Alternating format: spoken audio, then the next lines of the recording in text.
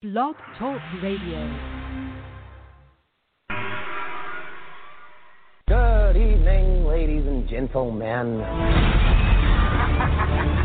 We're tonight's entertainment. Look at my butt. Now look at my front butt. Wada, wada, wada, wada, wada, wada, wada, wada, wada, wada, wada, wada, wada, wada, world. Wada, wada, wada, wada, wada, wada, wada, wada, wada, wada, wada, wada, wada. Did I do that?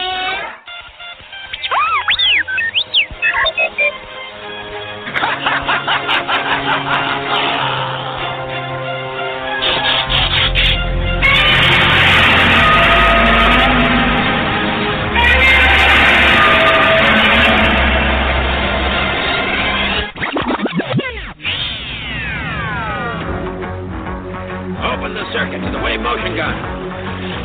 Open the circuit. Gun chamber pressure increases. Is that full? All the ship's energy is now in the wave motion gun. I doubt anyone here would recognize civic virtue if it reached up and bit you in the ass. Oh, did I hurt your feelings? Well, Magneto's right. There's a war coming. You sure you're on the right side?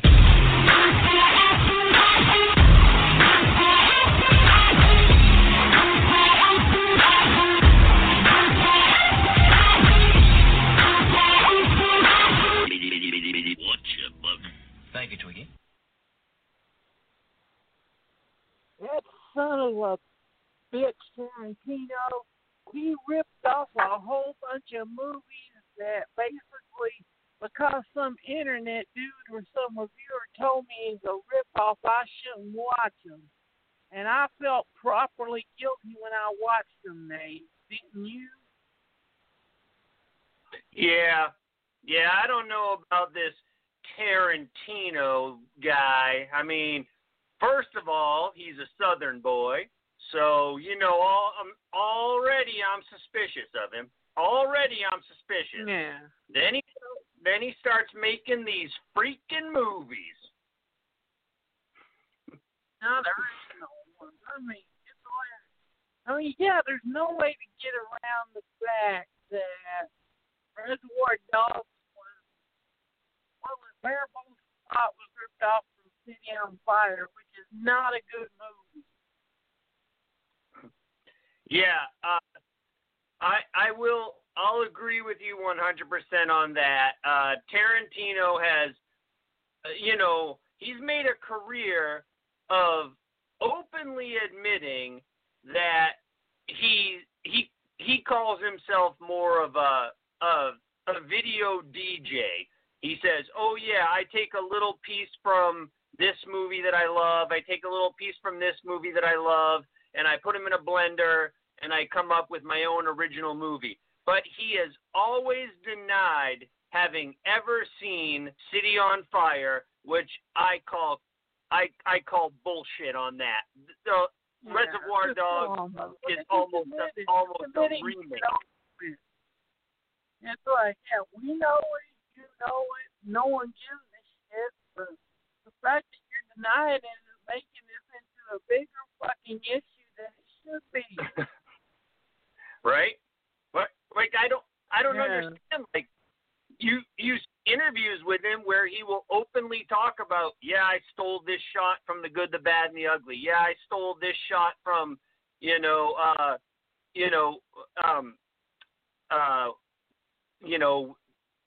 what's the fight scene in Kill Bill where they're out in the snow, Lady Snowblood. I stole this from Lady Snowblood. Like, he will openly admit that he stole various scenes and various ideas from other movies, but when you ask him about City on Fire, he's like, never seen it. Don't even know what it is. Like, bullshit.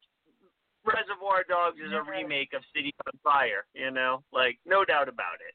There have been a remake of City on Fire. Because, like I said, before we got to see it, all they was like, oh, I see City on Fire. It's a great movie. It's a masterpiece. What a real Lamb's masterpiece. No, God.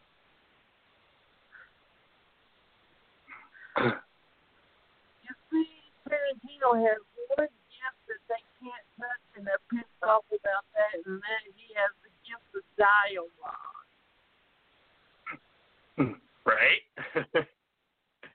Like, who else can make a 5-minute scene out of them talking about whether it's right to tip or not? Or Madonna's big fucking pussy. And it turned out gold.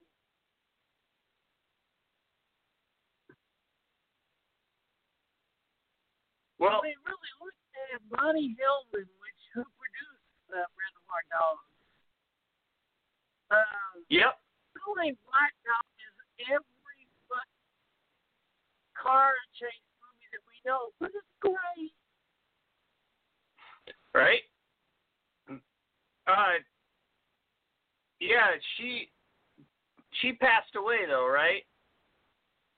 Bonnie Hillman's a guy.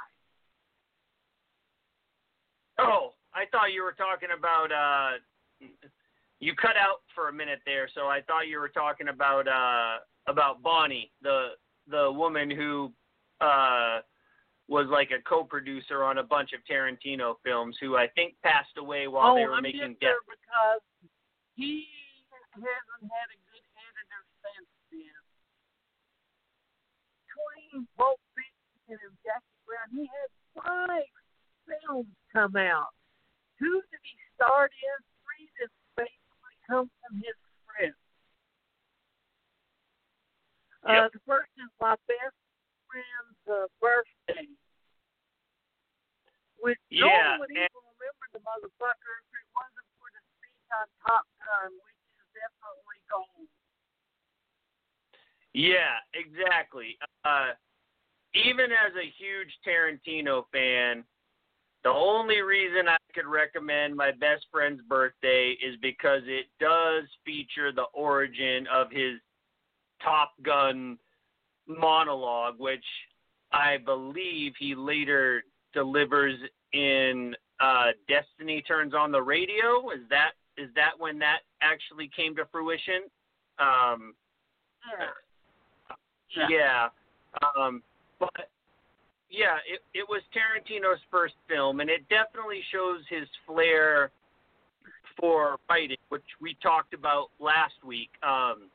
You know, a lot of people don't give Tarantino the appreciation that he deserves for writing, which I say almost ironically, because the only Oscar that Tarantino has is for best original screenplay. But yeah. But yeah, my best friend's birthday. For people who don't know the story, it was Tarantino's first film, and apparently there was a fire at the place where they were developing the film. This was kids. Once upon a time, they used to shoot movies on this thing called film. All right, Google it. It was a thing. I'm not making this up. But yeah. So there was a fire at the processing plant, and they lost 50% of the footage. So the movie's less than it's less than 40 minutes long, and it's really not worth your time unless you're a diehard Tarantino fan. And I'm a diehard Tarantino fan, as everyone who listens to our show knows. But yeah, or just go on YouTube and look up Best Friend's Birthday Top Gun scene. Yeah, right. Yeah, at least watch the Top Gun scene. That is that shows. Yeah, it shows you where Tarantino was headed as a writer, for sure. I mean, and I can see why he reused it later. Yeah, it's worth. It's worth. It didn't come out to after Pulp Fiction, and because he basically just stole the credit for Pulp Fiction from Roger Avery. He gave him his own film, Killing Zoe, which, again, really wasn't that good.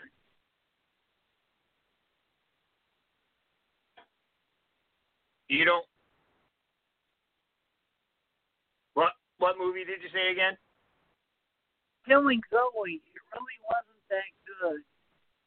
Oh, I love Killing Zoe. I think that's a great film. I mean, I don't like the climax of the film. I think the final battle between Eric Stoltz and the head gangster, I think, is filmed in a really shitty way, and I don't understand why Roger Avery went with that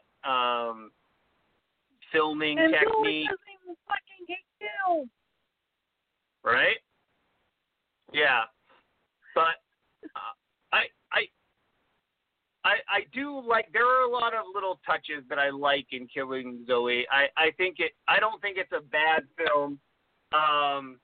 But yeah, we talked about this. We've talked about this before, where it again, since the point of tonight's show is being about how Pulp Fiction kind of opened this umbrella where everyone decided they could make a gangster film. Killing Zoe has a bunch of guys in black suits, just like Reservoir Dogs, Pulp Fiction style. But I think it was an interesting experiment. It was, like, unlike Reservoir Dogs, it actually showed the bank robbery in real time. That was kind of the whole point of the movie. The dialogue was... Oh, the dialogue wasn't... really great. That could have been Roger Avery's "Fuck You" to Tarantino. But it wasn't Roger Avery was definitely pissed off that he co-wrote Pulp Fiction and didn't get...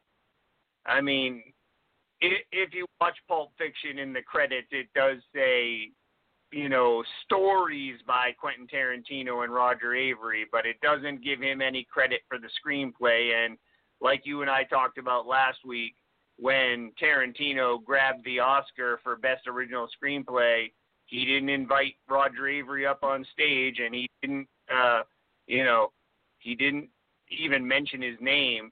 And, I mean, again, this is all Hollywood rumor, but I have heard that before they were even nominated for the screenplay, Tarantino straight up said, look, if we win the screenplay, I just want to take full credit for it. So, I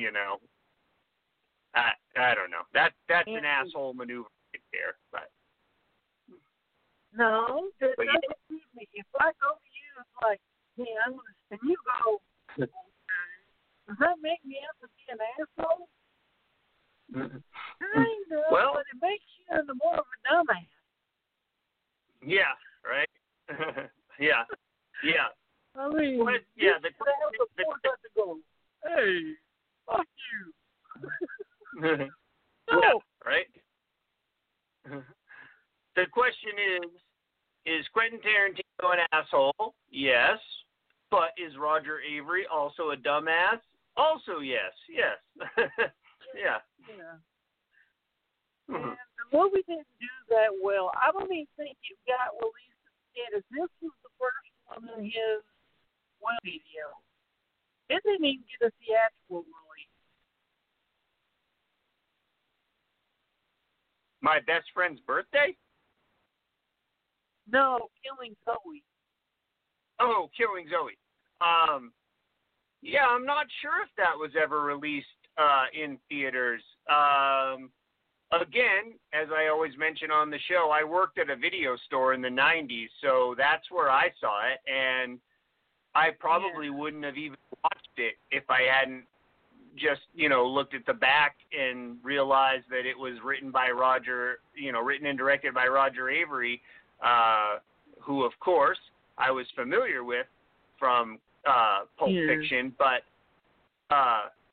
yeah, the rest of Roger Avery's filmography just fell flat with me. I do like Killing Zoe, but the rest of his films I never cared for. And I think Mr. Stitt, that was like his, I didn't care for it. No. But now let's he get on to the two best films that Tarantino didn't do, but he wrote. And when you think of Tarantino, you usually don't think of Tony Scott. As a matter of fact, Tony Scott doesn't have that good of a track record. I mean, yeah, I love The Last Boy Scout. I'll give it that much. But Top Gun and the rest of his movies? So, it's funny. When they said Tony Scott's directing a Tarantino script, hey, how can we hobble this movie anymore? I know. How? Give a shitty title. It's funny because, you know what? Until right now, I never put two and two together, but we were just talking about Tarantino's Top Gun speech in that he originally put in My Best Friend's Birthday and then again in Destiny Turns on the Radio. I never put two and two together, but that's right. Tony Scott did direct Top Gun. And, yeah, I agree with you 100%. Tony Scott is, I don't know, he's a 50-50 director for me. I think one of the things is that, you know, you and I are similar, we're close in age. So growing up in that time, a movie like Top Gun was like, wow. But, we were teenagers, like, young. I like Top Gun as a teenager. So I do agree about everything he said about the gay connotations. I'll be your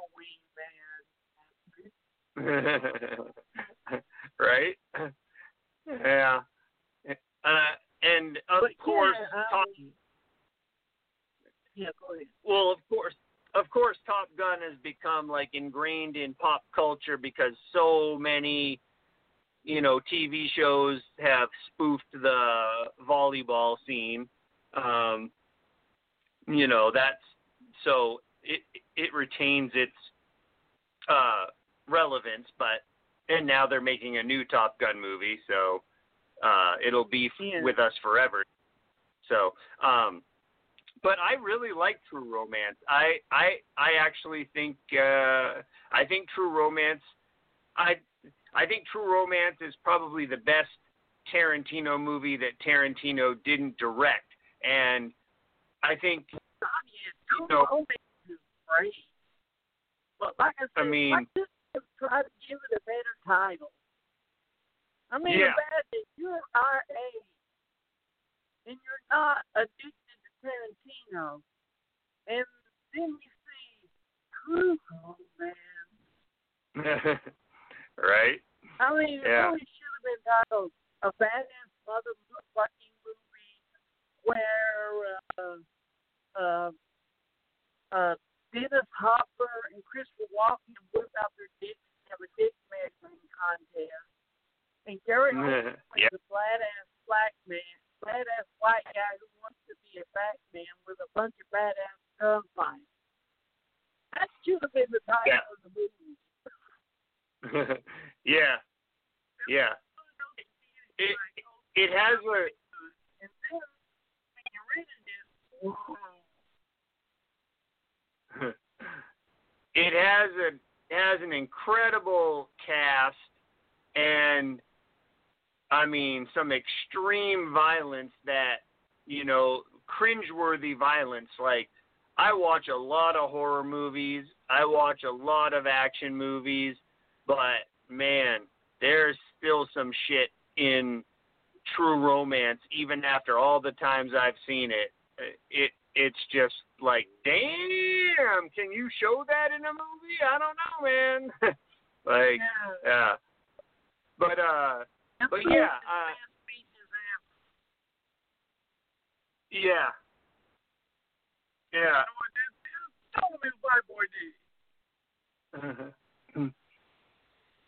When James Gandolfini beats the shit out of Alabama. When when James Gandolfini beats the shit out of Alabama, and then, you know, he's like, "Are you fucking kidding me? The money was under the bed the whole time."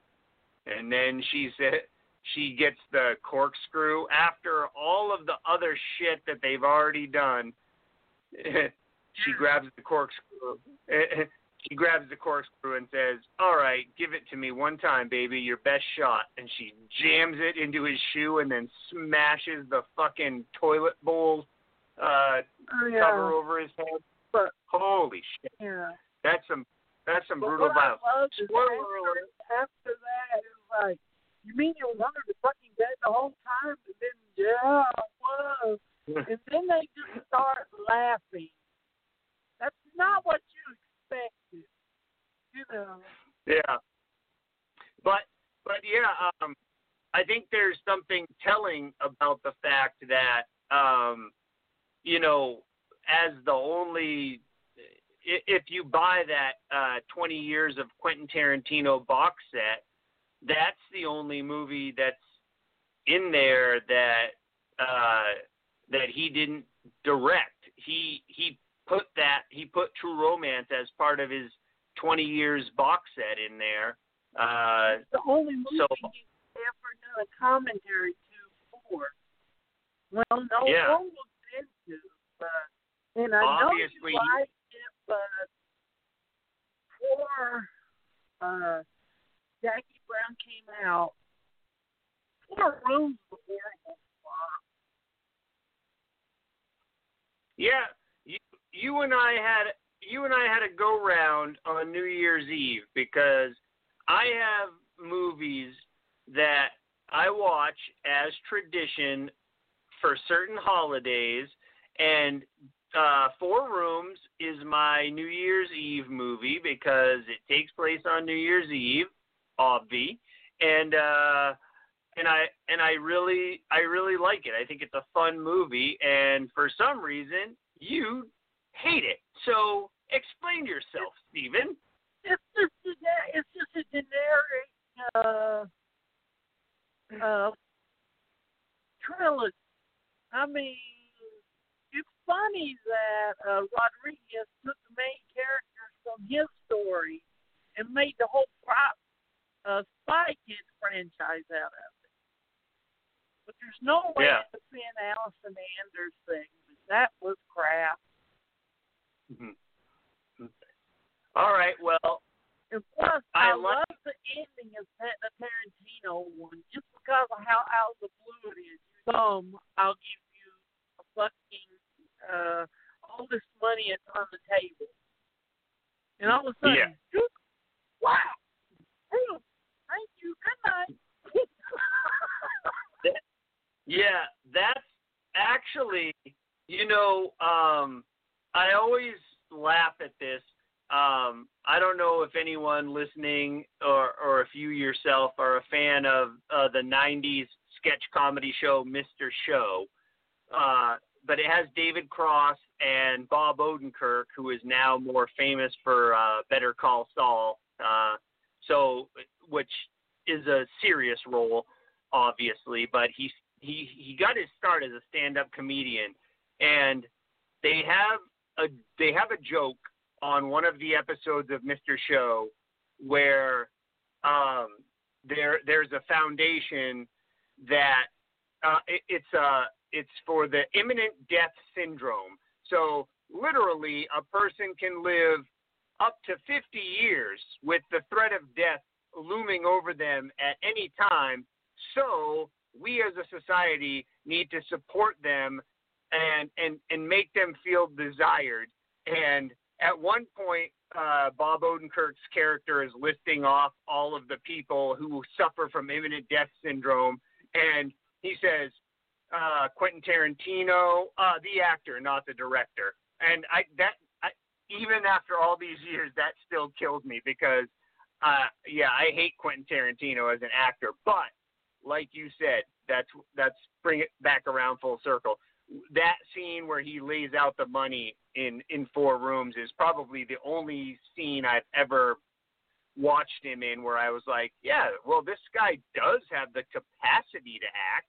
Apparently he just chooses not to use it.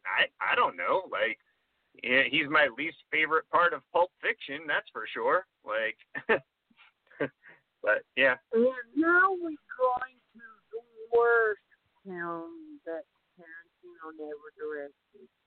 And I don't know why this movie is loved so much and the two main characters are loved so much. But besides the soundtrack, I do not like Natural Born Killers. Well, besides the soundtrack and Rodney Dangerfield. Yeah, right. Rodney Yeah. Dangerfield is scary as crap in that one scene he's in the movie. Yeah. He's definitely the best thing about the movie. And like you said, I do love the soundtrack.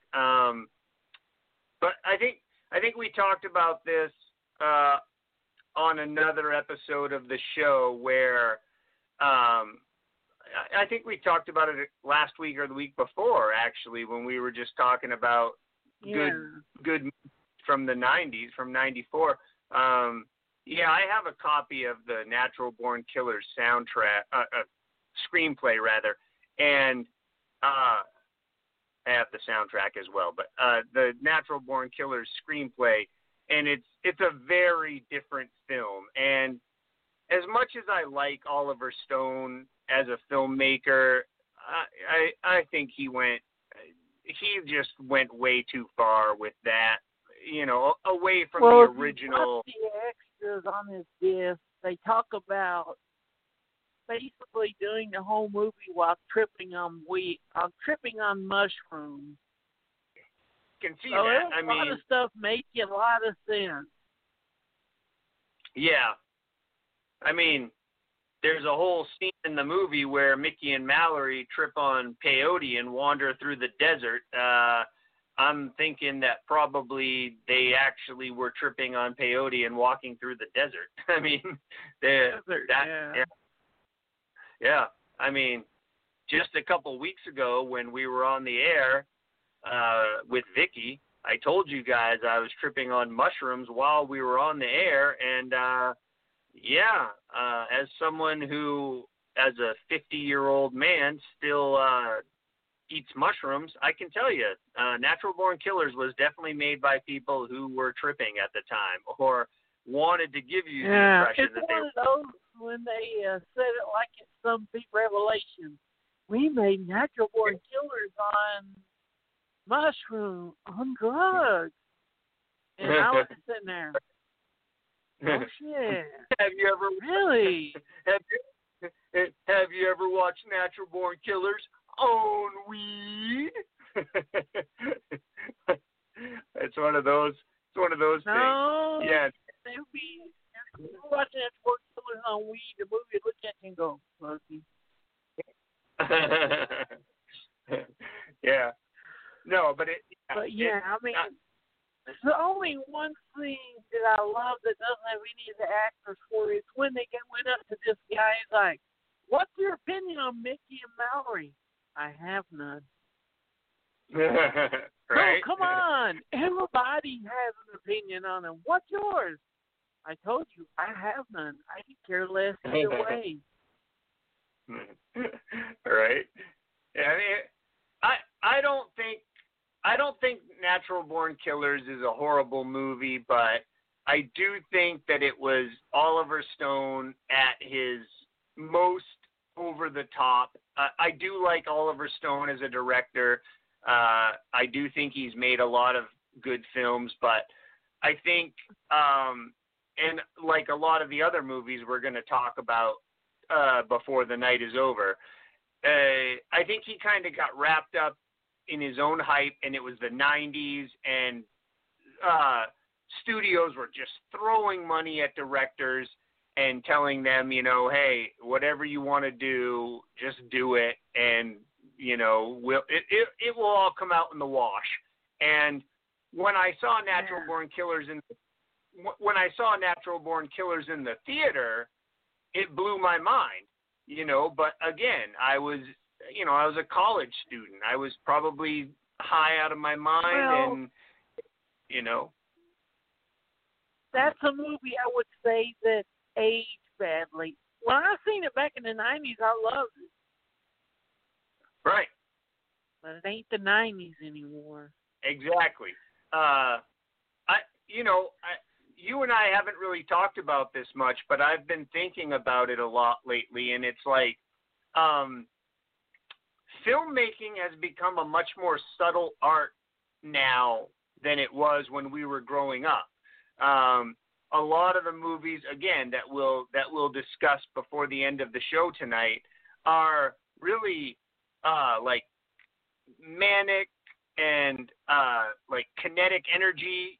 Like a lot of movies back then were just really I don't want to say style over substance, but they were just a lot more fast paced, and I don't know if it's just because I'm getting older, but I prefer I prefer a slow burn movie nowadays. I prefer something that I can. Look how Tarantino is grown. He's grown from the manic motherfucker. Put the gun down. Put the gun down. Fuck you. You put the gun down, motherfucker. Of Reservoir Dogs 2. Let's slow it down. Let's slow it down real slow. Of the big play. Yeah. Yeah. And even, Once Upon a Time in Hollywood, obviously his last film, it does explode in, a huge display of violence in the last 5 minutes, but that's the last 5 minutes. Aside from the fist fight that Brad Pitt gets into when he's at the Spawn Ranch, the rest of the movie is just total, like, Tarantino just showing off all of the tricks that he's got in his bag, like how well he can direct a scene, how well he can write a scene, and you and I talked about this when we did our Tarantino show, is that people forget that Tarantino, he's a stylish director, but he's also a really great writer, and and I think, that for me, that's an important part of it, because as much as I love Scorsese, who we should tip a hat to, we're talking about post-Pulp Fiction gangster movies, but, without Scorsese, we would never have had a Tarantino, but I've never considered Scorsese to be much of a writer. He's a great director. He has an eye for the visual, aspects of a film, but he's not much of a writer. He usually leans on someone else's screenplay to prop him up, and it's with great results. I mean, he's made a ton of great movies, but he's not much. Scorsese's not much. There would be let's see, Shutter Island would be as good as he had if Sam Fuller hadn't made his movie before. No, I mean, as soon as Shutter Island showed up and they said, it was like maybe the first one in the fucking movie where DiCaprio looks over to his partner and goes, "Well, Griff, you're my new partner." I'm like, Griff? And I was like, oh shit, this is going to be a Fuller film, and it was. Yeah. Yep. And of course, Tarantino loves his Sam Fuller too, because the Hateful Eight pretty much is his Sam Fuller film. Yeah, I can see that, but and I'm not gonna be. This isn't gonna be mind blowing. I'm not the first one who's ever mentioned this, but to me, The Hateful Eight feels more like John Carpenter's version of The Thing, and not just because of the music. Yeah, a lot of it. Yeah, I was going to say the starting music from probably with a lot of the fans, they were expecting another frenetic, fast-paced Pulp Fiction. They forgetting that already by When Dusk Till Dawn, he had slowed the pace down. Because really, if you watch When Dusk Till Dawn, shit don't happen for an hour. Yeah. I wish the trailers for that would have not toned the twist of the second hour. Because it would have been fucking off for an hour. Then all of a sudden, what the fuck? Right? I mean, wouldn't it have been nice not to know about how shit goes down in the last hour of it before it went down? To not know, then all of a sudden it just jumps up, bumps you in the jaw, and you're like, "Ow, what the hell?"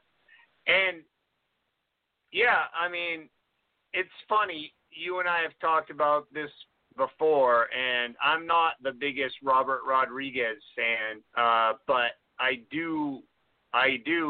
Again, going back, I think his segment of Four Rooms is the best of all of them, although it's based on an urban legend that I've read about several times before. So not a particularly original story, but neither is Tarantino's, whose story is based on an episode of Alfred Hitchcock Presents. So whatever. But I really do like From Dusk Till Dawn, and I do think it's really cool the way that, they lure you in with what you think is a Tarantino story with, two dudes in black suits robbing liquor stores, and, it's going to be a gangster movie, and then they shift it into high gear in the second half. And I am not a fan of vampire shit at all. I could give a shit less. I like monster movies, but vampires, which aren't real which are vampires, which are just crazy motherfuckers. You never know how they're going to get killed. Right. Yeah. So, but I do like From Dusk Till Dawn. But the trailers were just dying to get that up. They're like, oh, God, we got to tell them they're vampires. No, the movie will play better. They don't tell them. No, we got to tell them or they won't come and watch it. Yeah, right. It's funny. Abby and I were talking the other day, and we were talking about how it's so different nowadays, the way that they trim trailers. Like, it's almost like they're trying one trailer to court the male audience and another trailer to court the female audience. Like, they want everyone in the theater or buy, but they're not, they're showing you two different sides of the same movie to try to get everyone, obviously not in the theater, but so when Abby and I sit down to try to pick a movie to watch on Netflix or rent off of Fandango or whatever, I'm like, well, this one looked good to me. And she's like, well, this one looked good to me too. And then we watch it and I'm like, that's not the movie I thought I was getting. And she's like, that's not the movie I thought I was getting. And it's like, it's just so, like, it's just weird the way that they do trailers. Cases like Love Actually. Right. When I watched it, my first thought was like, that's not the movie I thought I was going to get. Thank God. Right. But I mean, When Dusk Till Dawn is good. But I don't understand why the trailers and Miramax were so eager to give up the twist of it. Yeah. But after we had gotten, there's still a lot more we haven't touched, like Love in a 45. Tarantino says Yeah. this is the best of the movies that ripped him off. I'm like, no, this movie is crap. Yeah, I know when we initially decided on our theme for tonight, Love in a 45 was the first one that you came up with, and yeah, I agree with you 100%. I don't know what Tarantino sees in this movie because I fucking hate it. I think it's a piece of shit. It's so forgettable. Like it's just a drop. Yeah, it's a drop in the pond, it's man. Like me and you tried to make a Tarantino ripoff, but we didn't know how to write the dialogue, right? Film action, and we couldn't get actors worth of shit. Yeah. This movie actually, like you said about, not being able to film action. This movie is one of the first films I remember that started. It may not have started the trend, but it's one of the first movies that I really remember thinking to myself, this guy does not know how to direct an action scene because everything is just filmed in close-up. But, the thing about it is the director had actually done action films before, so I don't know if he was just trying to start like maybe trying a new technique or something, but whenever I see an action film where all of the action is filmed close up and sloppy, I'm just like, this person doesn't know how to direct an action scene, like, yeah. I don't think that's a controversial. I don't think that's a hot take. I mean, it's just true. Yeah. If you film all your action scenes in close up, then you don't know how to film an action scene. You and I both love. You and I both love films like The Raid and Old Boy, where the action scenes are filmed from far away and really show you the depth and the depth of the action rather than, And Old Boy knew how to keep his gut punch hidden until it happened. But and then there's Truth or Consequences, New Mexico, which was Kiefer Sutherland during his dry period going, oh, God, let me make one of these, and please let it be good, please let it be good, please let me get a rub off of this. And it wasn't good.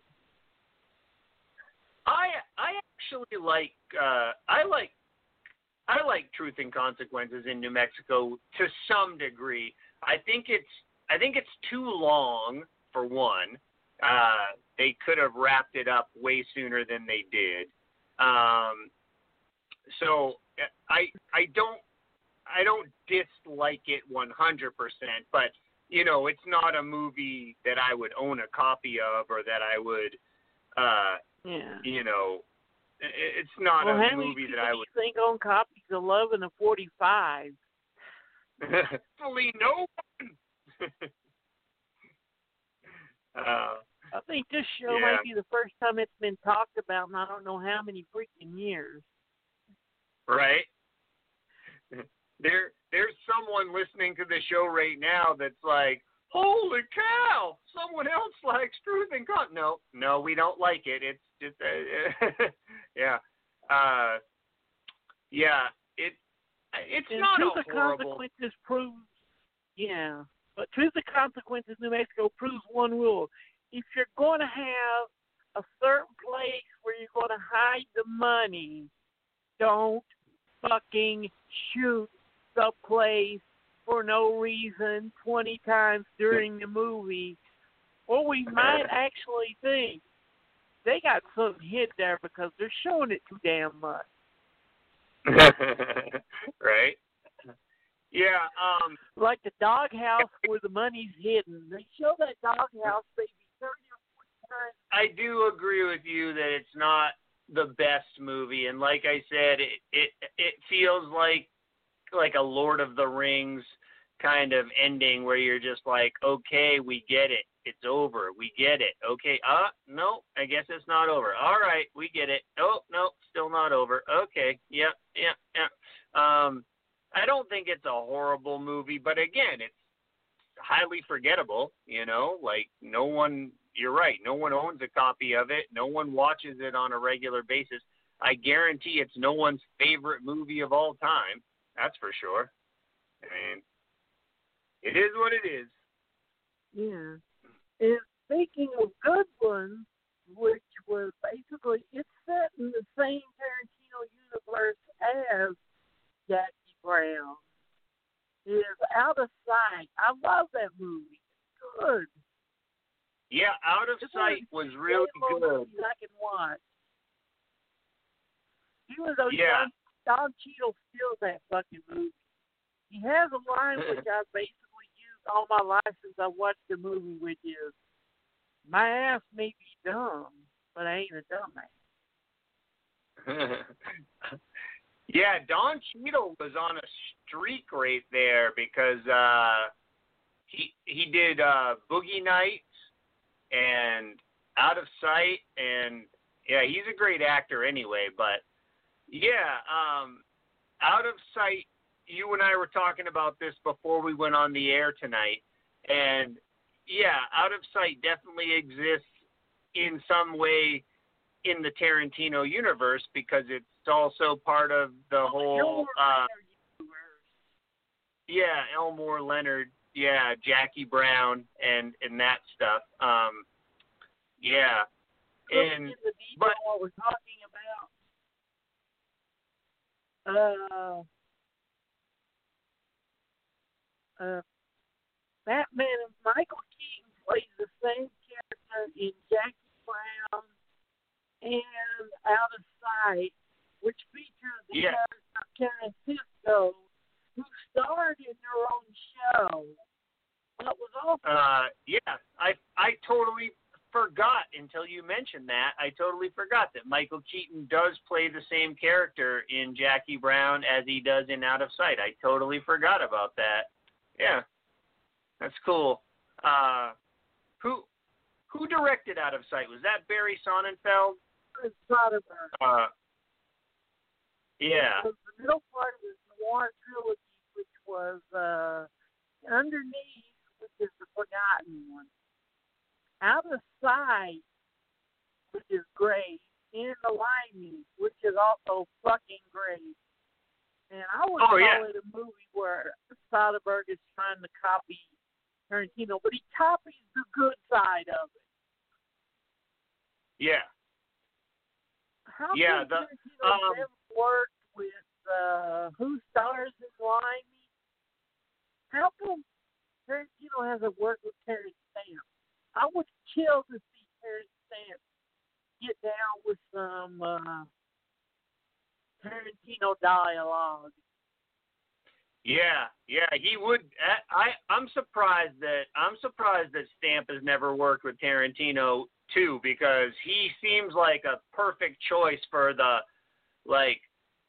tough guy gangster type. Again, as we've talked about before, Tarantino seemingly has moved away from the gangster stuff more. I mean, obviously he's been doing his World War II dramas and his westerns, but I think Terrence Stamp could have played a cool cowboy. He could still rock it. He doesn't have to play the guy. Out of the three that I just mentioned, which one do you think is the one we're seeing the most? If you're a Tarantino fan, Out of Sight, The Limey, or The Underneath? Because all three of them are great.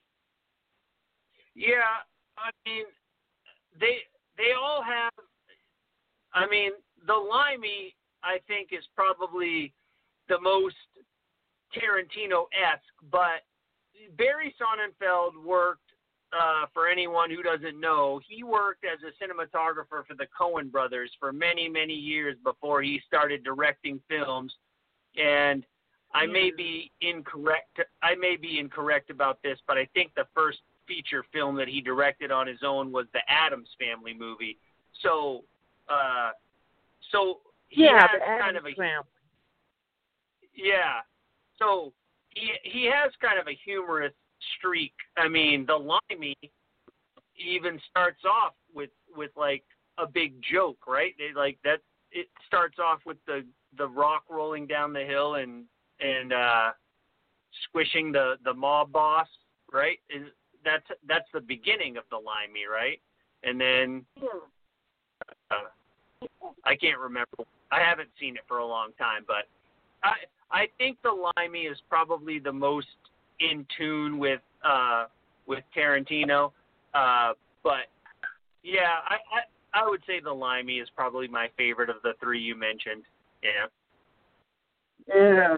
I mean, just that one scene where you see him buy that big, gigantic, freaking Magnum, and then when he gets beat up by the bad guys, they pull out the Magnum. You're like, oh God, he's in trouble. And then the next thing it does is show him laying on the ground and pulling out this tiny little pistol, and then going out and just tearing crap up, but they don't show it. Right. You're just waiting outside. You're like, screw this. I don't want to go inside. I don't want to be part of this. Then you just hear bang, bang, bang. And then he comes out and says the line, tell him I'm fucking coming. Right? Yeah. Yeah, I think I think you're right. We can land on a definite agreement on this one. Terrence Stamp needs to be in whatever last film Tarantino directs. If he's still alive. Is Terrence Stamp even still alive? I haven't checked up. I'm not sure. Yeah, I haven't checked up on him in a while. He hasn't been in movies for a while, but I mean, neither has Anthony Hopkins, but I know he's still alive, you know.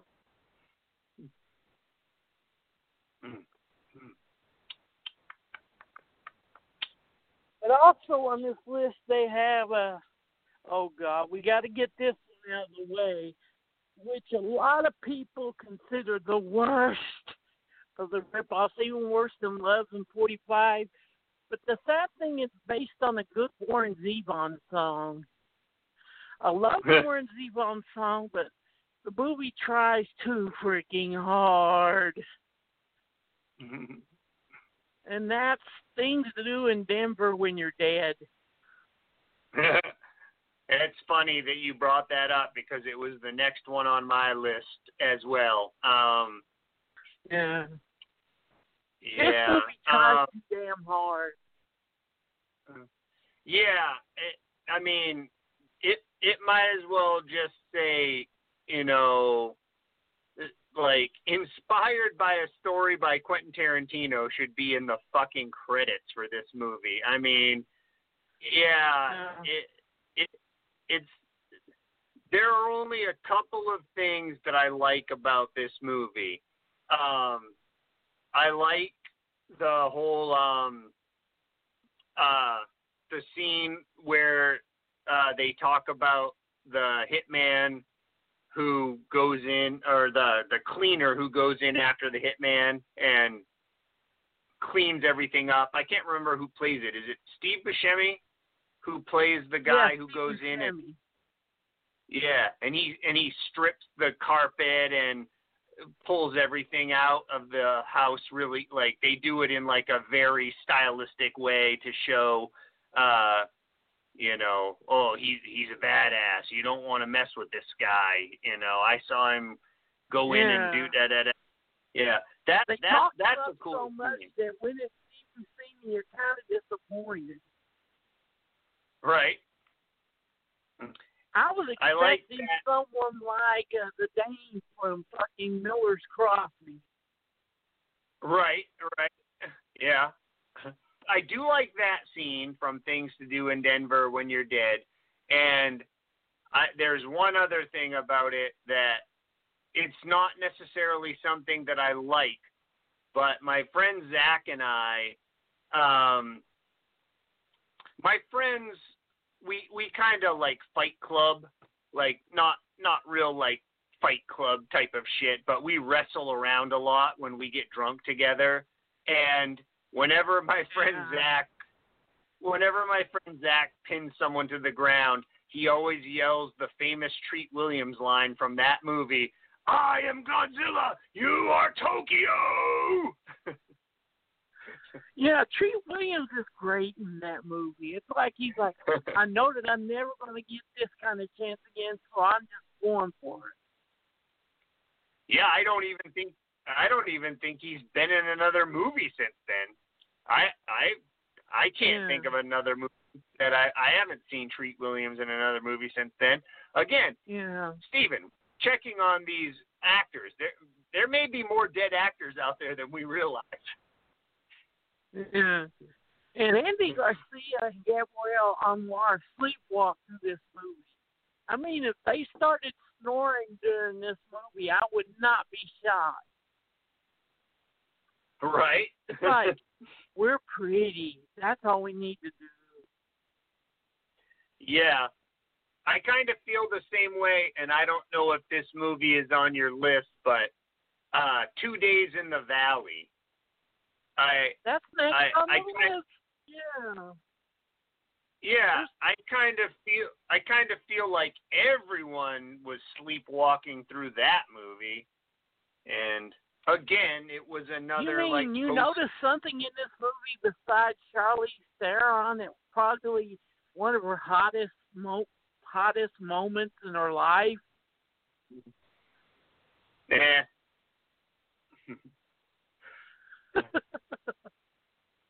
That's all I noticed. And that's thinking, wow, James Spader should have been in a better movie. Right. This was like a Studio Tarantino film.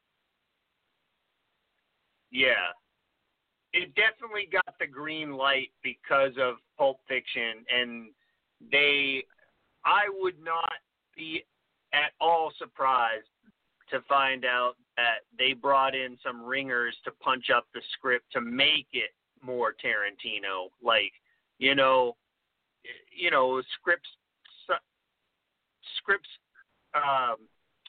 fly around Hollywood from studio to studio, and people are like, yeah, nah, this one's not for us. This one's not for us.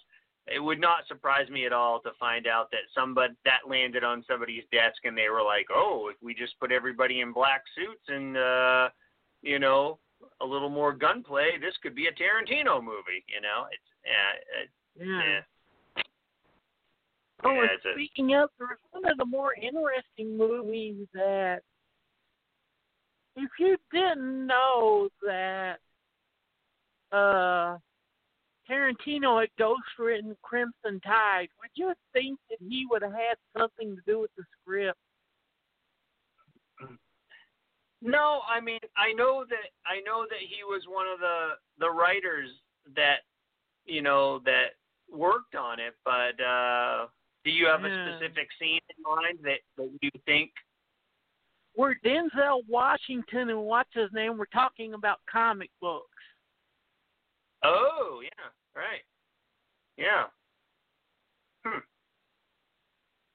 Yeah, I never really thought about that. It's still a Michael Bay movie, but you can just still see like little fingerprints. And it's sad that people forget, or they don't want to forget, that no one except the very, very, very hardcore liked Jackie Brown when it came out. It was his first really big flop, which got so bad that he retired for, was it like 5 or 6 years before Kill Bill came out? Yeah. Kill Bill came out in 2003, I believe. Yeah. And Jackie Brown. Yeah. I have a funny story about Jackie Brown, actually. It came out up here in the, up north here, probably everywhere. It was probably wide released, but it came out on Christmas Day up here. And being a huge Tarantino fan, all I wanted to do was go see Jackie Brown in the theater, and I wanted to see it on opening day.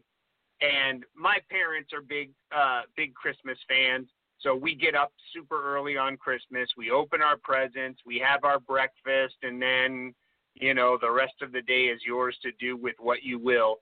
And I was dating this girl, and I called her up, and I said, hey, I'm going to go to the movies. Yeah, you told us before that she wanted to give you a handy. You're like, I'm trying to watch the movie here.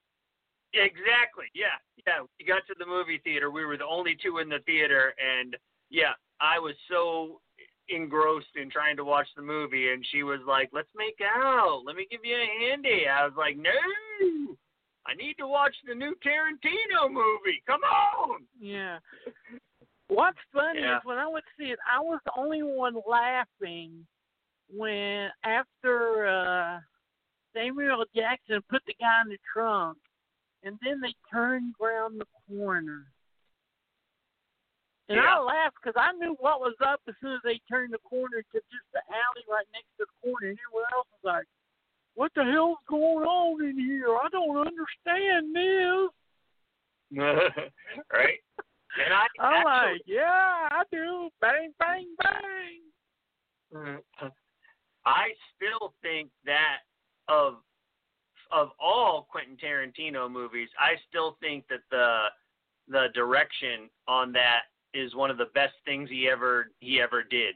I mean, I don't know how much money he had to spend on that crane shot, but it was worth every dime because that's a beautiful shot, the way the camera pulls back. And I love the fact that, and it plays better even now that we're older, that Jackie Brown is an old person's movie for older people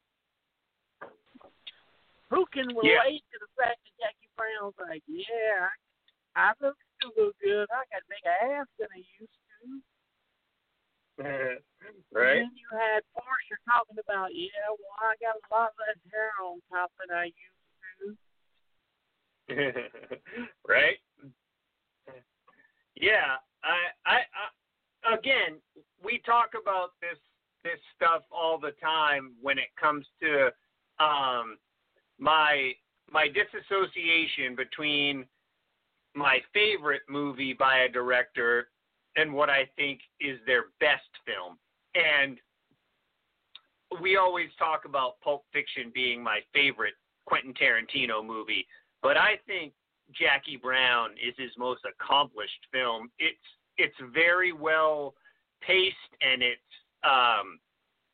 the acting is spectacular. The direction is great. Yeah. I know he's getting more ambitious. Obviously, his next film was Kill Bill, and then he did Kill Bill Volume 2, which I don't care as much for. But then, The Hateful Eight and,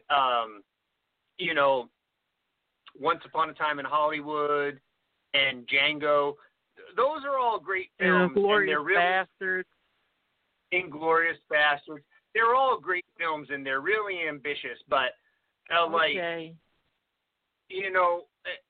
Jackie Brown seems like it's really a meditation on filmmaking itself, we were talking about earlier, some of these, more hyped up ripoffs of Tarantino, Jackie Brown seems like Tarantino himself stepped back and was like, okay, I can make a mellow film that focuses on the acting. It was like a coda to all them blaxploitation 70s action films that we loved in the 70s.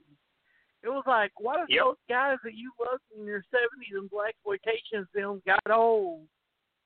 But Right. They got yeah. this next one on the list, which I call on the list here that I'm going off of, that I call bullshit, and that's John McNaughton's A Normal Life. Oh, Yeah. John was making true crime movies before freaking Tarantino was out. You're going to call the guy who made Henry Portrait of a Serial Killer when he makes another true crime movie? And A Normal Life is a great film, people. If you haven't seen it yet, you need to. Yeah. It's definitely, I think the reason why it kind of falls by the wayside when people are discussing, cinema, and you're right, John McNaughton was he's always been an amazing director. And yeah, Henry Portrait of a Serial Killer is one of the best true crime movies you're ever going to watch. Fair warning to anyone who hasn't seen it, you got to have a strong stomach to sit through it. It features everything from murder to incest, but whatever. I think the reason why A Normal Life falls by the wayside is because Luke Perry was the star of it, and we're talking about 90210 era Luke Perry, or it was around that same time. So I think a lot of people kind of shrug it off now, thinking, oh yeah, Luke Perry, 90210, haha, whatever, I don't give a shit, but yeah, no, that movie is really intense, and I don't know how much it really owes to the success of Tarantino, per se. It's definitely a violent crime thriller based on a true story, but I don't know if I would really put that one on the list.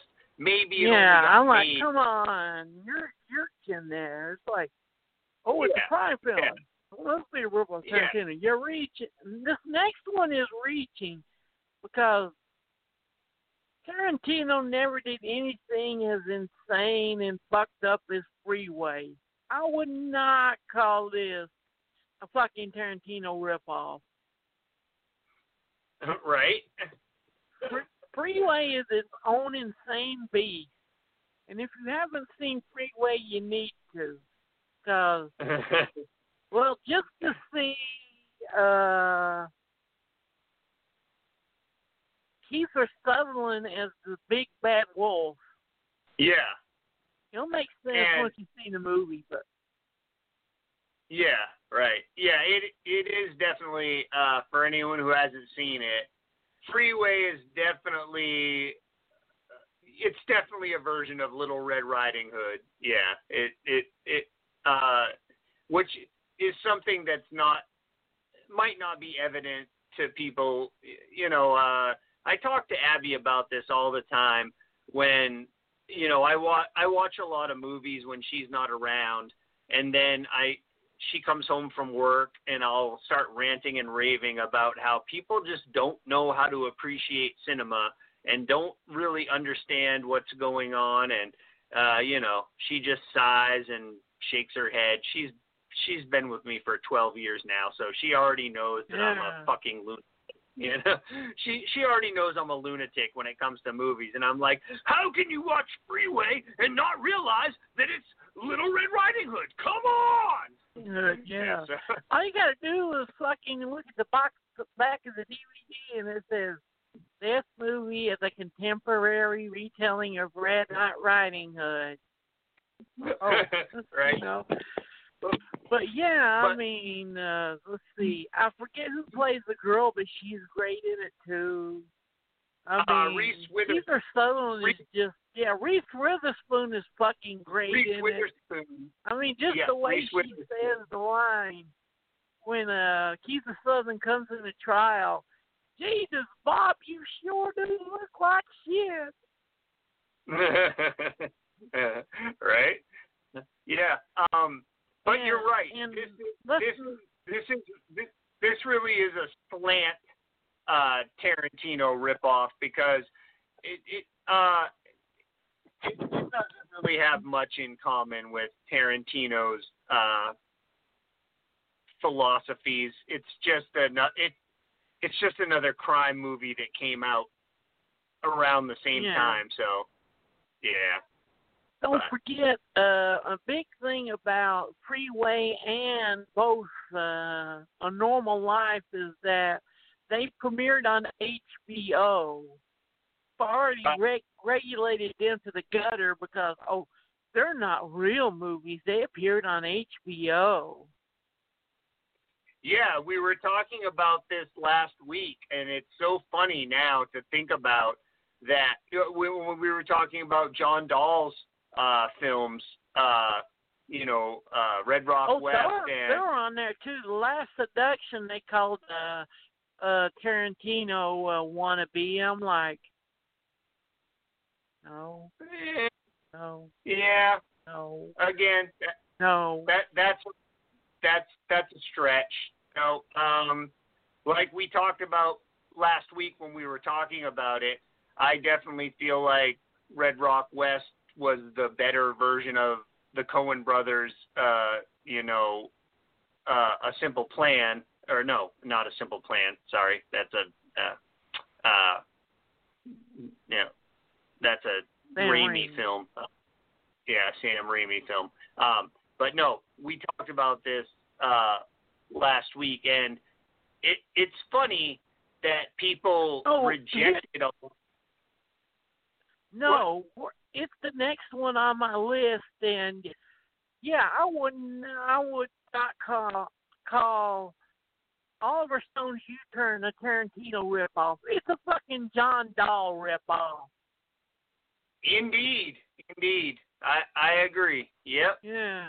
Yep. I'm like, yeah. Man, I would bet if I snuck on the set while he was filming U-Turn, I would see Red Rock West on the script marked out in Sharpie. Right? Yeah. I did enjoy U-Turn when it came out for the simple fact that Oliver Stone seemed to kind of be reeling himself back in. I mean, you have to remember that U-Turn came on the heels of JFK and Natural Born Killers, and I feel like we were talking about this earlier on the show. I feel like Oliver Stone was really just he was off the rails. He was just, I don't know how much LSD he was doing, or how many mushrooms he was eating, or how much peyote he was ingesting, but his filmmaking style was just getting manic to the point where I was losing interest. But U-Turn, JFK was made on speed. There's no way to get around it, especially Joe Pesci's character. Right. But I did enjoy U-Turn at the time, but I agree with you 100%. That's not a Tarantino ripoff. That's more of a John Dahl ripoff. And again, like I said, I kind of feel like Red Rock West was a Coen Brothers ripoff, but I will give John Dahl this. His Coen Brothers ripoff was better than the Coen Brothers movie that it seems like it's based upon. So, unlike how we started this conversation mentioning that Tarantino's Reservoir Dogs was obviously a ripoff of City on Fire, but I like Reservoir Dogs more than City on Fire. I just don't, I'm not going to grant Tarantino a pardon because he says he's never seen City on Fire. I'm calling bullshit on that, but anyway.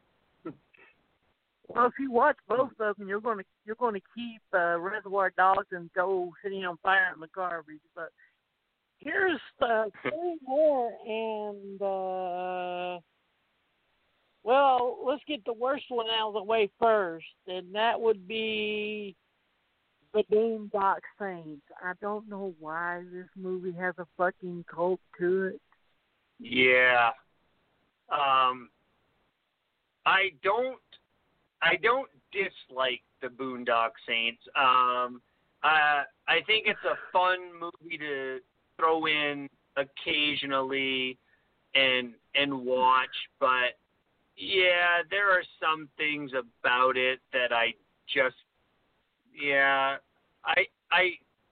really don't like Willem Dafoe's character in the movie. He's too over the top.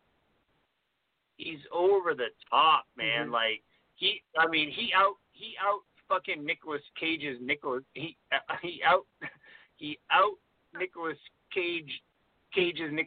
whatever I'm trying to say.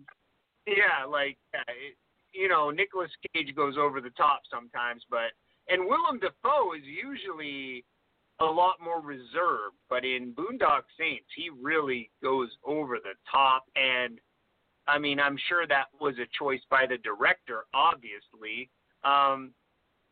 I do think the one thing that Boondock Saints did that was kind of interesting in the light of Pulp Fiction, which is what we're talking about, is it messed with the timeline, but not in the same way that Pulp Fiction did. Like they would show you, the detectives investigating what had happened, and then they would rewind and show you what actually happened, which I think makes it humorous. It's funny regard, but yeah, ultimately, the film itself just kind of, the main characters aren't really likable. You don't really care about them, and then obviously, but they're macho and cool, and they say cool shit. Yeah, exactly. I'm sure they improvised their lines, and the script just said "say cool shit" or whatever. Like, yeah. Yeah, I mean, you could just tell there's certain movies where the whole script is "say cool shit," even where it don't belong. Yeah. Right. And I mean, the director there is notoriously hated around Hollywood for the fact that he treated everyone like shit, despite the fact that, the movie about Troy Duffy is more interesting than the movie he made. Yeah, Fish in a Barrel. Yeah, right? Yeah. Yeah. I mean, it's like there's scenes where he talks about, I am the coolest motherfucker in the world because I am the most genius director you will ever fucking see in your life. And they hate me because they're jealous of me. Yeah, he's an asshole, and there's a reason why, he's only ever directed a couple of films, because nobody wants to work with him. And it's kind of funny because, speaking of like Tarantino, when you've got directors like Tarantino and Kevin Smith, and I mean, I know this doesn't look so good in light of the recent charges against Harvey Weinstein, but Tarantino and Kevin Smith, they got their deals with Miramax back in the 90s, and they were basically given carte blanche to do whatever they wanted. Those guys have been making movies with Miramax for years with no restrictions. They definitely had, just, hey, do whatever you want. What? Oh, you want to make this movie? Here's the money, and Troy Duffy could have had that. The problem is while Tarantino grew better and tried different things, after his fan base whined and cried over Jersey Girl, which was actually pretty fucking good. I was the age for it when it came out. Yeah. He played it too fucking safe. Well, as far as the Kevin Smith argument goes, we talked about this when we were talking about the 90s last week. I have all of Kevin Smith's movies. You know, I know Kevin Smith, and I'm a fan, so I'll buy into anything that he makes. But yeah, not all of his movies are great, and that's actually kind of a hindrance to being allowed to do whatever you want. He's directed some Where's movies your copy that. of Yoga Hosers at? Yeah, I got my copy of Yoga Hosers right here. I haven't watched it except for the first time that I watched it. Yeah. I mean, but there is something to be said about, studios that give directors that full freedom to do whatever they want. You know, he's been blessed but by let's that. be honest, when Kevin Smith didn't play it safe or didn't try to make an 80s comedy, he made gold. Let's see, Clerks, I love, Mallrats, Chasing Amy, gold. Yeah, Dogma. I liked it. The argument was good. Yeah. I like the fact that he could put an interesting religious argument in the middle of shit monsters. I actually just watched Clerks yesterday when I got home from work, and yeah, I'm not the biggest fan of Mallrats, but Chasing Amy is definitely my favorite of his flicks, and I'm not the biggest fan of Dogma, but maybe the chip on my shoulder with Dogma. It is a good film. It's interesting. You're right.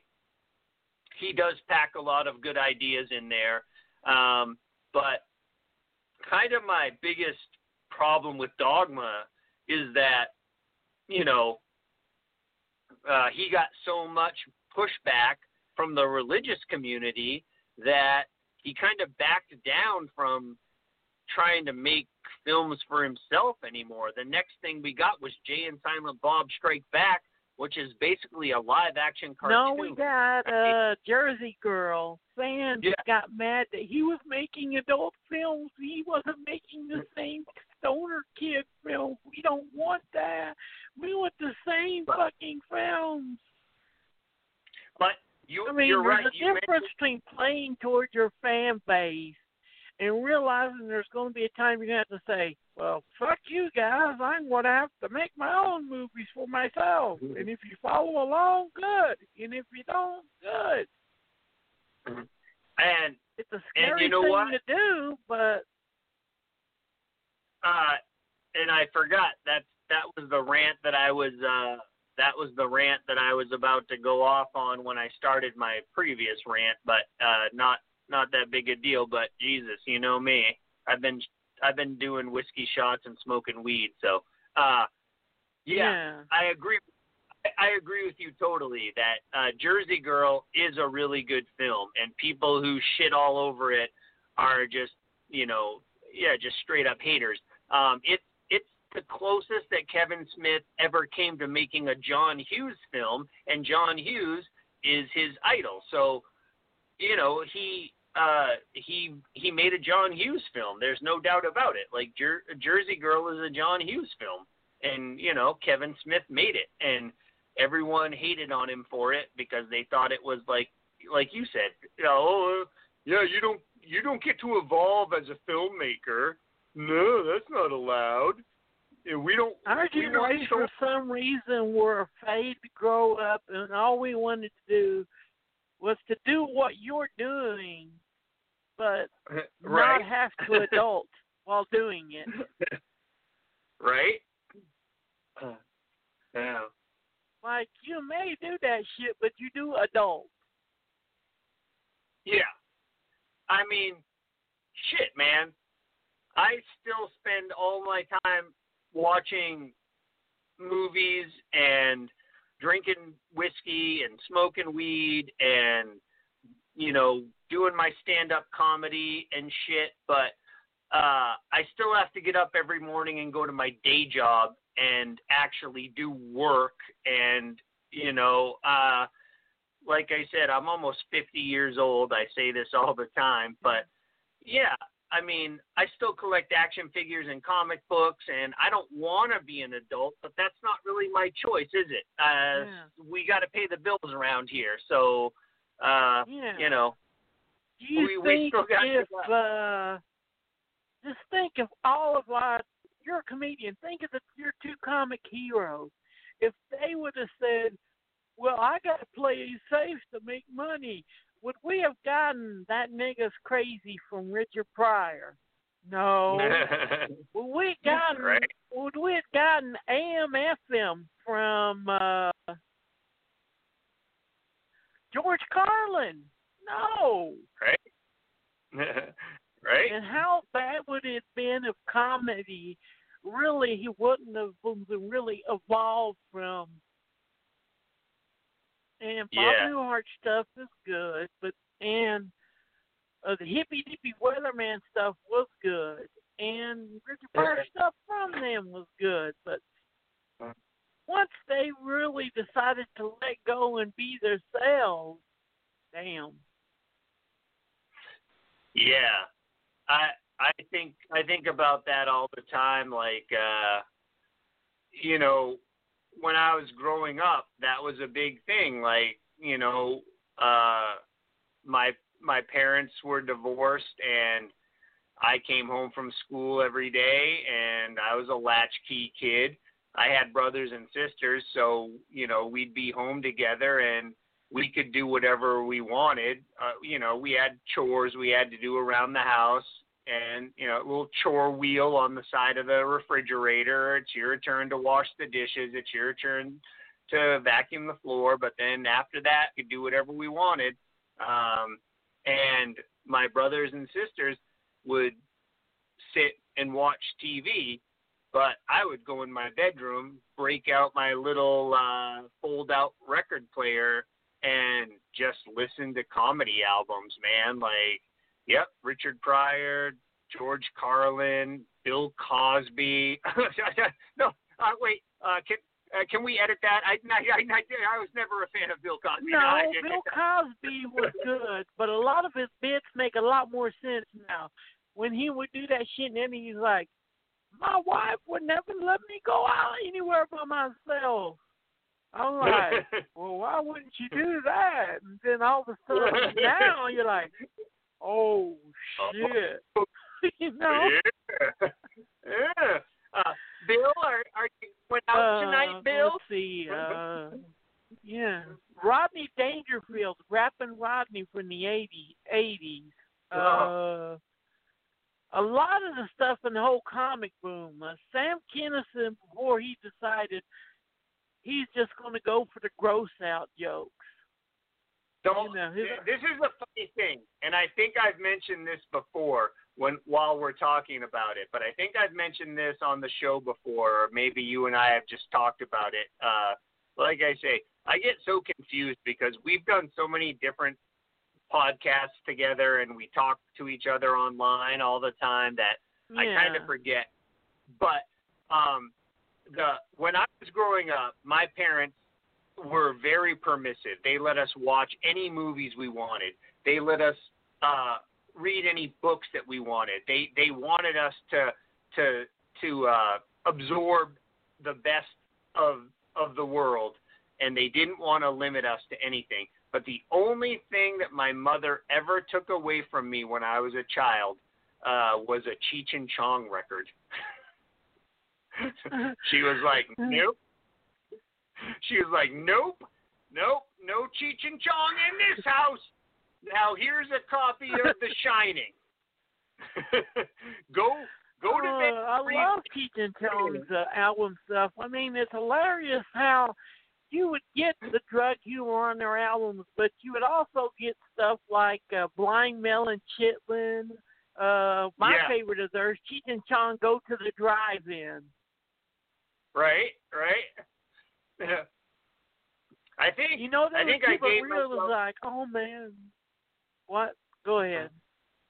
Oh, I think I gave myself away because we had a basketball hoop on the garage outside, and whenever I went out to shoot hoops, I'd walk by my mom singing, "Basketball Jones, I got a basketball Jones." She was like, "What?" Then she's in my room digging through my records. "No way, Cheech and Chong, not in my house." Read this copy. Read this copy of Our Bodies, Ourselves. I'd rather have you learn about female reproductivity than playing basketball and listening to jokes about weed. Yeah. But yeah, I mean, Tarantino's like that too. I mean, if you really look at his films, he's never really made the same film. I mean, he made 2 gangster films, yeah, but would you even compare Reservoir Dogs and Pulp Fiction as to being the same style of movie? No. No, not at all. I think Reservoir Dogs owes more to, and we were talking about this earlier. Reservoir Dogs owes more to the Scorsese school of gangster films. Even and the French and Italian ones too. The Polizias and the Crimes and Jean-Luc Godard. Well, I was gonna say don't forget Pulp the Fiction. title of. Okay, let's see how smart you are. What Jean-Luc Godard movie does Reservoir Dogs get its title from? Au revoir, los enfants. Yeah. This was Yeah. him going. That was his mispronunciation of Au revoir, los enfants. So I'm wondering how the hell did he get from Au revoir, los enfants to Reservoir Dogs? But I think I do agree with you that Reservoir Dogs has a lot of those influences, but I think Pulp Fiction has more of the influences from the French and the Italian, and I think that's more of him integrating everything into one film. I still, I mean, this is the hill I'll die on when it comes to Reservoir Dogs. It's a straight up ripoff of City on Fire. We talked about this earlier.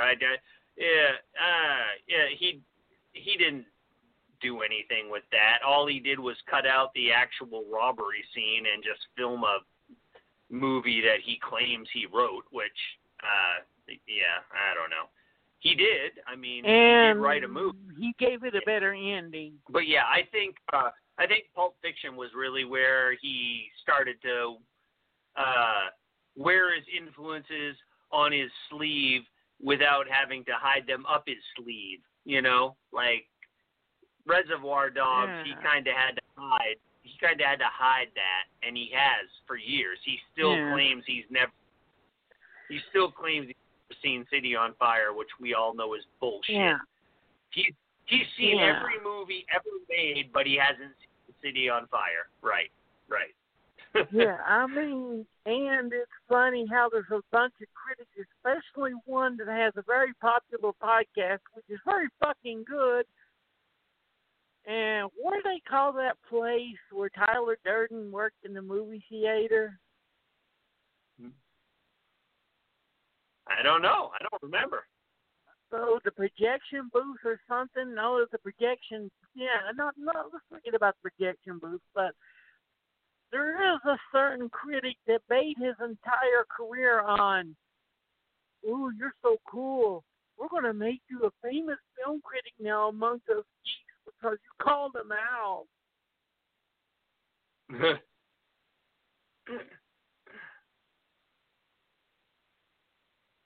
I'm not saying this podcast isn't good. I'm just saying that, come on, man. You made your entire career on pissing on somebody. And right? It's not a porn star, and it's not a golden shower video. I like how you said, come on, man. That's Abby and I have a lot of funny things that we say around the house. Like I said, we've been together for 12 years, so we finish each other's sentences and sandwiches. But that's one of the things that we say to each other all the time. When one of us says something that the other one doesn't agree with, we're like, come on, man. I mean, you've seen it. I forget what the movie's called, but it was famous in the underground scene and the tape scene. The one where he basically took all the things that Tarantino stole from Reservoir Dogs, and it was called "Who Are You Kidding, Tarantino?" I've seen that. Yeah, I've seen that video on YouTube. Yeah. So here's one that I wanted to talk about. Okay. Briefly. I got one I wanted to talk about, and this one was a real this one was a real disappointment to me. I was, and I know you and I don't see eye to eye on The Usual Suspects. I still enjoy The Usual Suspects. I think it's a good film.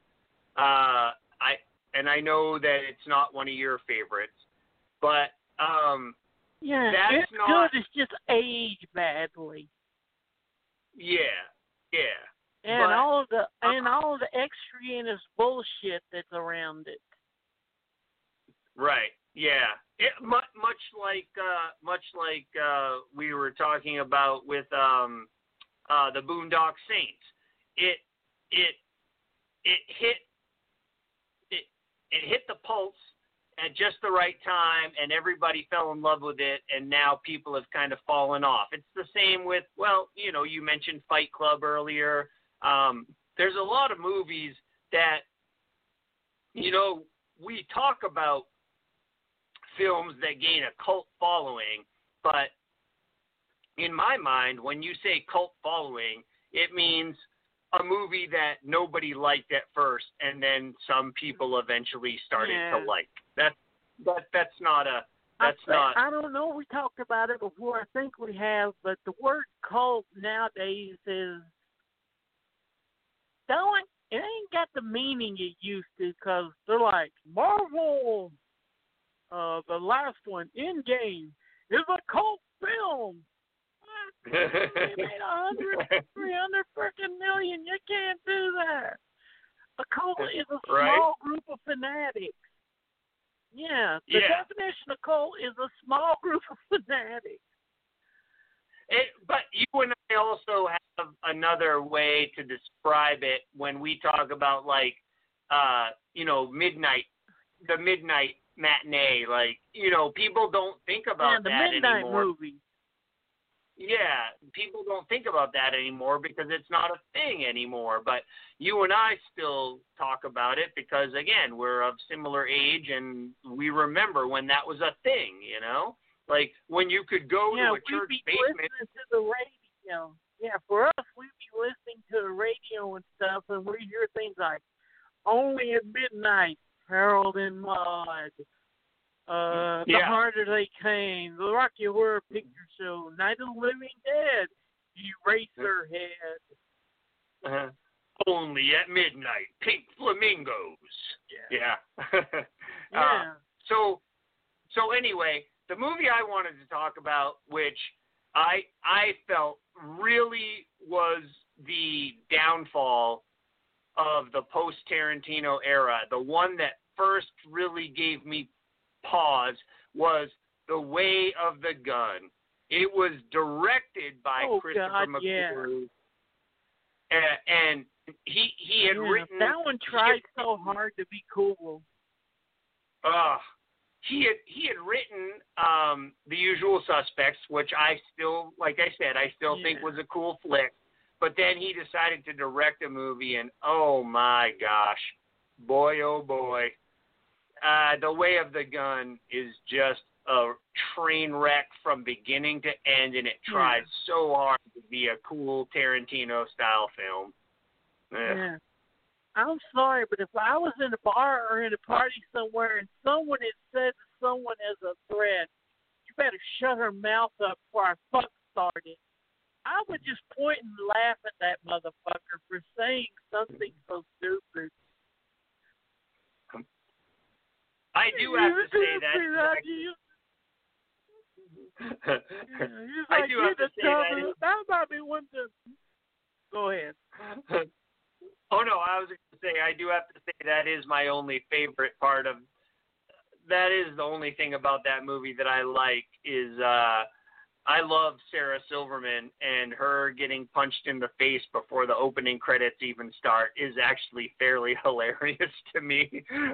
Not because like I said, not because I dislike her. I just think that's the only good scene in the entire movie, and it happens before the credits even roll. So, but yeah. It's funny. But saying something like that is just trying so hard to be too hard to be a badass. Yeah. Oh, and don't forget Smoking Aces. That's another movie that tried too hard to be a Tarantino film, like Way of the Gun. Yeah. Smoking Aces, it kind of goes along with, and these movies didn't necessarily suck. I do like both of them, but Lock, Stock, and Two Smoking Barrels and Snatch both really leaned into the Tarantino style of filmmaking. They were both good films, but yeah, they just, like you say. The best thing about Lock, Stock, and Two Smoking Barrels was Vinnie Jones. That ending where they've thrown away those two guns, and then all of a sudden he walks up to him and like, "What the fuck do you want?" And he just throws the catalog down, and they like, "You mean those guns are worth fucking $40,000?" Yeah, he drops the guns off. Yeah, he drops the guns off the bridge. That is a brilliant ending. Yeah. The funny thing about Snatch, I'll tell you this: our postal carrier is a guy who's from that same region, and he talks just like Brad Pitt talks in Snatch. He'll come to the door with a package, and he'll be like, "So I did just want it," and I just have to sign the package. The studio and Guy Ritchie fought over that character. They wanted to put subtitles on it, and he's like, "No, we got to leave them like that." All right? Yeah. That guy's been our postal carrier for like 4 years, and I've never understood a word that he says, but he's a wicked nice guy, and he always brings our packages in our mail, so I just go with it. I just smile and nod. And another one that tries too hard is, I love the first 20 minutes of this movie because 3,000 Miles to Graceland, I mean, you're like, John Leguizamo, Kurt Russell, a bunch of cool motherfuckers dressing as Elvis, going to rob a... What the fuck do you mean they're dead? We're only 50 minutes into the movie and they're all fucking dead? Yeah. I don't know.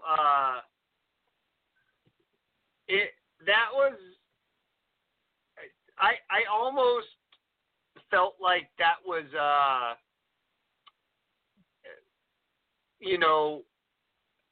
To Wong Fu, thanks for everything, kind of like, it almost seemed like the same type of goofy road movie. Like, it didn't feel like it.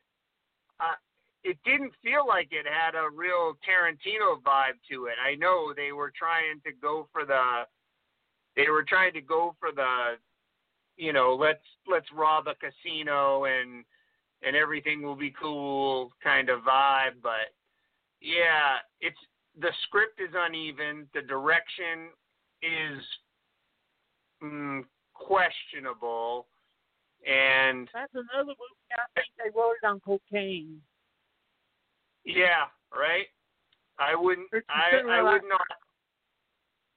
Yeah. I would not refute that. it's like they're like just sitting around going, oh man, what the fuck are we gonna do? I know these motherfuckers work at the casino. Oh my god, that was so good. What now? Oh fuck yeah, let's put the fucking Elvis costumes. Yeah. Let's get fucking great big stars in them. Yeah. Let's fucking kill them all within 20 minutes so we don't have to pay them for the whole film. God damn, you're good. Let's do it. Right. But you know what the best one is? Then it came out in the 2000s. That's the funny part. And that would be Bad Times at the El Royale. That movie was so much fucking better than it had any fucking right to be. It's good. Yeah. I was actually, this is funny. I was just talking to my mom about that the other day. I was talking to my mom, and she said that she had just watched it, and she actually thought that Quentin Tarantino directed it. That's how close to Tarantino that shit comes, because my mom bought me a Pulp Fiction T-shirt for Christmas because she knows I'm a huge Tarantino fan, and then we were having a conversation, and she was like, oh, I just watched the new Tarantino movie the other day. And I was like, what new movie? And that's what she said. Yeah. She thought that was a Tarantino movie. So that's how far down the rabbit hole you can go if you're not, you know. My mom is fairly pop culture savvy, so she usually knows what she's talking about, but just that's how far down the rabbit hole you can go when someone really amps it up. And you're right, that movie, that feels like a Tarantino movie for sure. Yeah, and it is good. I mean, everyone, it just seems like everyone is fucking on spot in that movie. Right? I mean, I pretty much guess the twist with what's his name, the guy that plays the preacher. Even though they had him in a mask during his first scenes, I was like, yeah, that's him. But I do love how they went back in time and you really didn't know where the hell this movie was going. I'm like, where the hell is this going? I don't know. I like it. Yeah, I think that was part of the reason why my mom thought that it was a Tarantino movie was the time shift and stuff, because I'll never forget, like I said, my mom's pretty pop culture savvy, so she catches on to things fairly easily, but the first time we ever sat down and watched Pulp Fiction together with the time shift, when, you know, John Travolta dies, but then he's alive again at the diner, my mom was like, wait a second, didn't that guy just get shot by Bruce Willis? And I was like, yeah, that happened later after the, I don't know. I don't know how to describe it to you, Mom. Just ride it out. Yeah. But yeah, I do love the fact that they showed little things in the Royale, but they pay off later, you know. It's a really well-directed film. Who directed that? That wasn't J.J. Abrams, right? It was the same guy. No. Who was it? I forget. I'll see in a second. Yeah, it was the dude who directed Cabin in the Woods.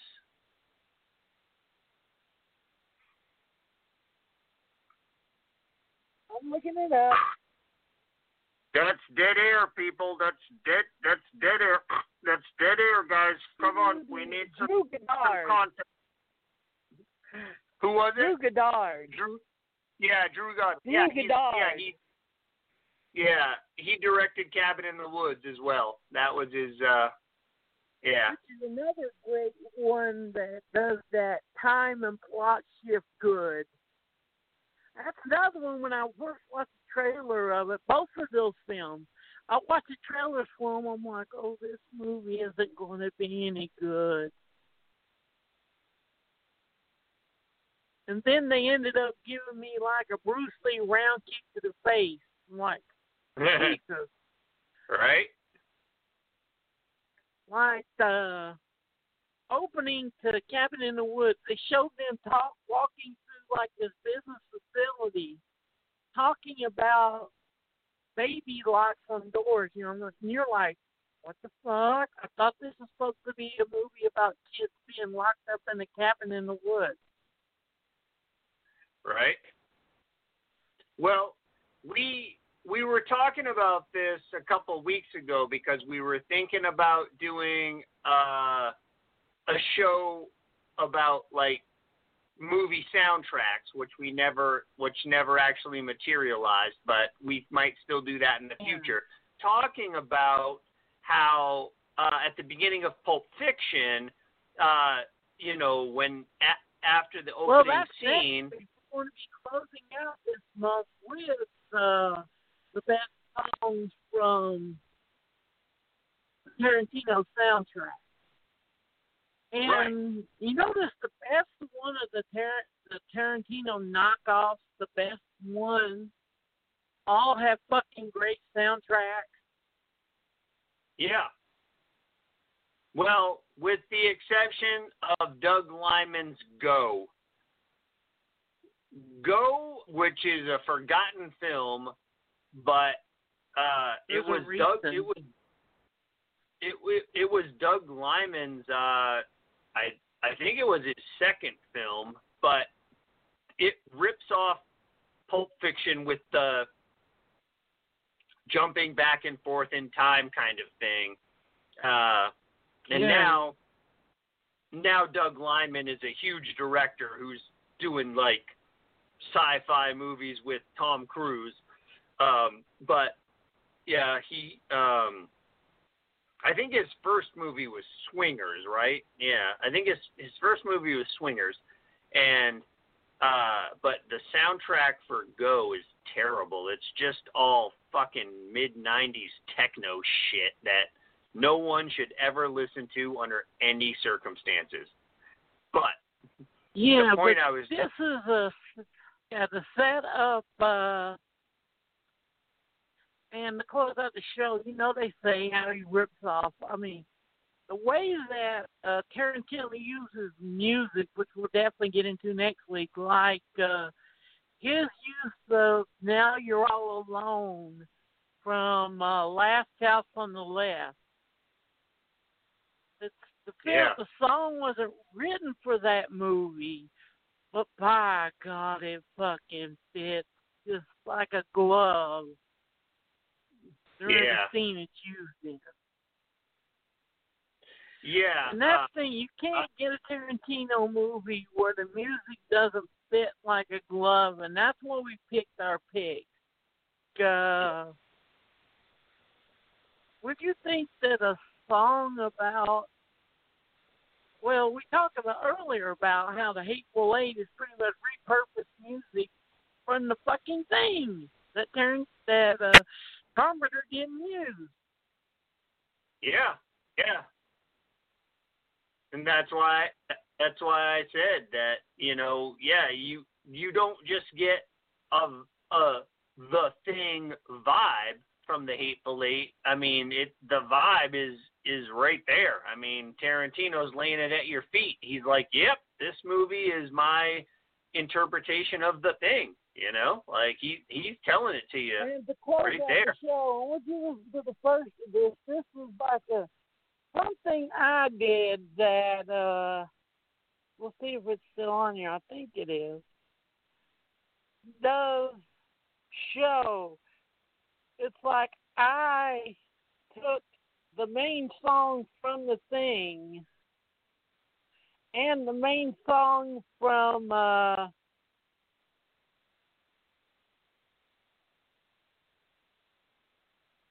Hateful Eight and just mashed them together, and it just sounds perfect.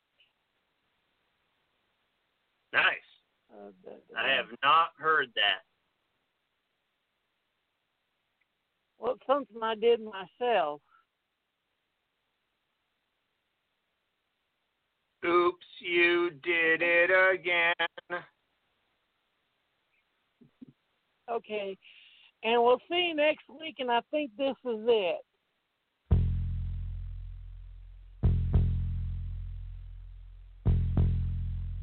No, here it is.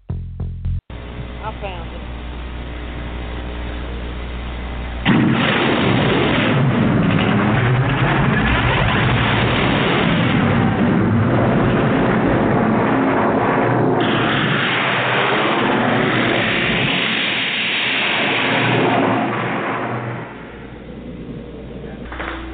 Windows. Hates being a radio operator. Hates being here. Can't wait to get back to the States. Hey, you're first. God damn it. I'm not good at the board. McCready, a top helicopter pilot.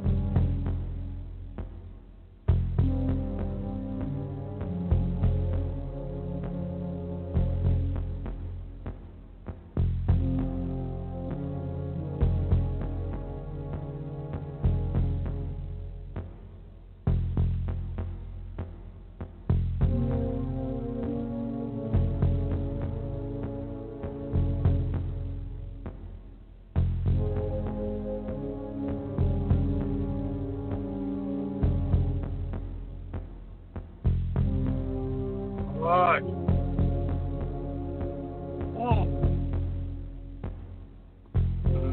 What?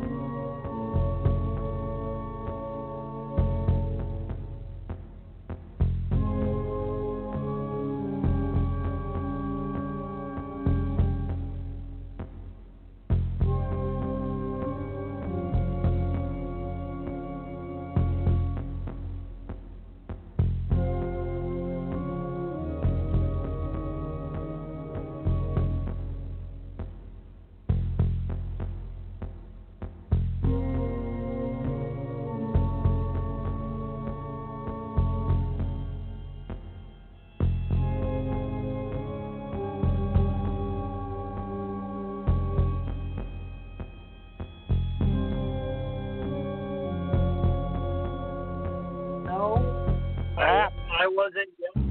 I wasn't.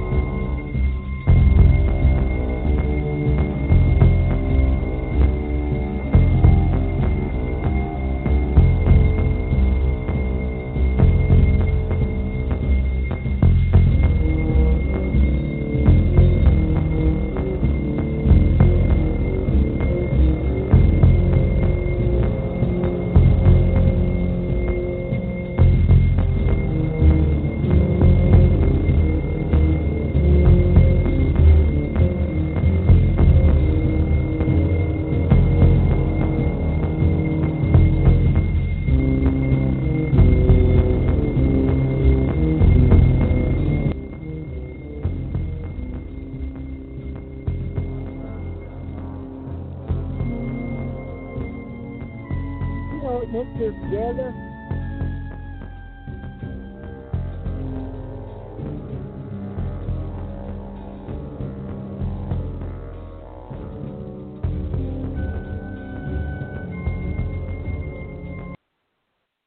But yeah, I mean, it's like he did that. He that looks like part of the main theme that he just stripped out the part that Morricone didn't use, and then and left off the parts that he did use. Yeah. But we'll get into that next week. And thank you all for listening, and thank you for putting up with my crap again this week, Nate. Thank you for putting up with my crap again this week. We love to hate each other. If you're other. ever sober on the show again, I'll kick the shit out of you. Because when you're sober, you're like nervous and shit, and you're like, oh, God, is he fucking sober? God damn it.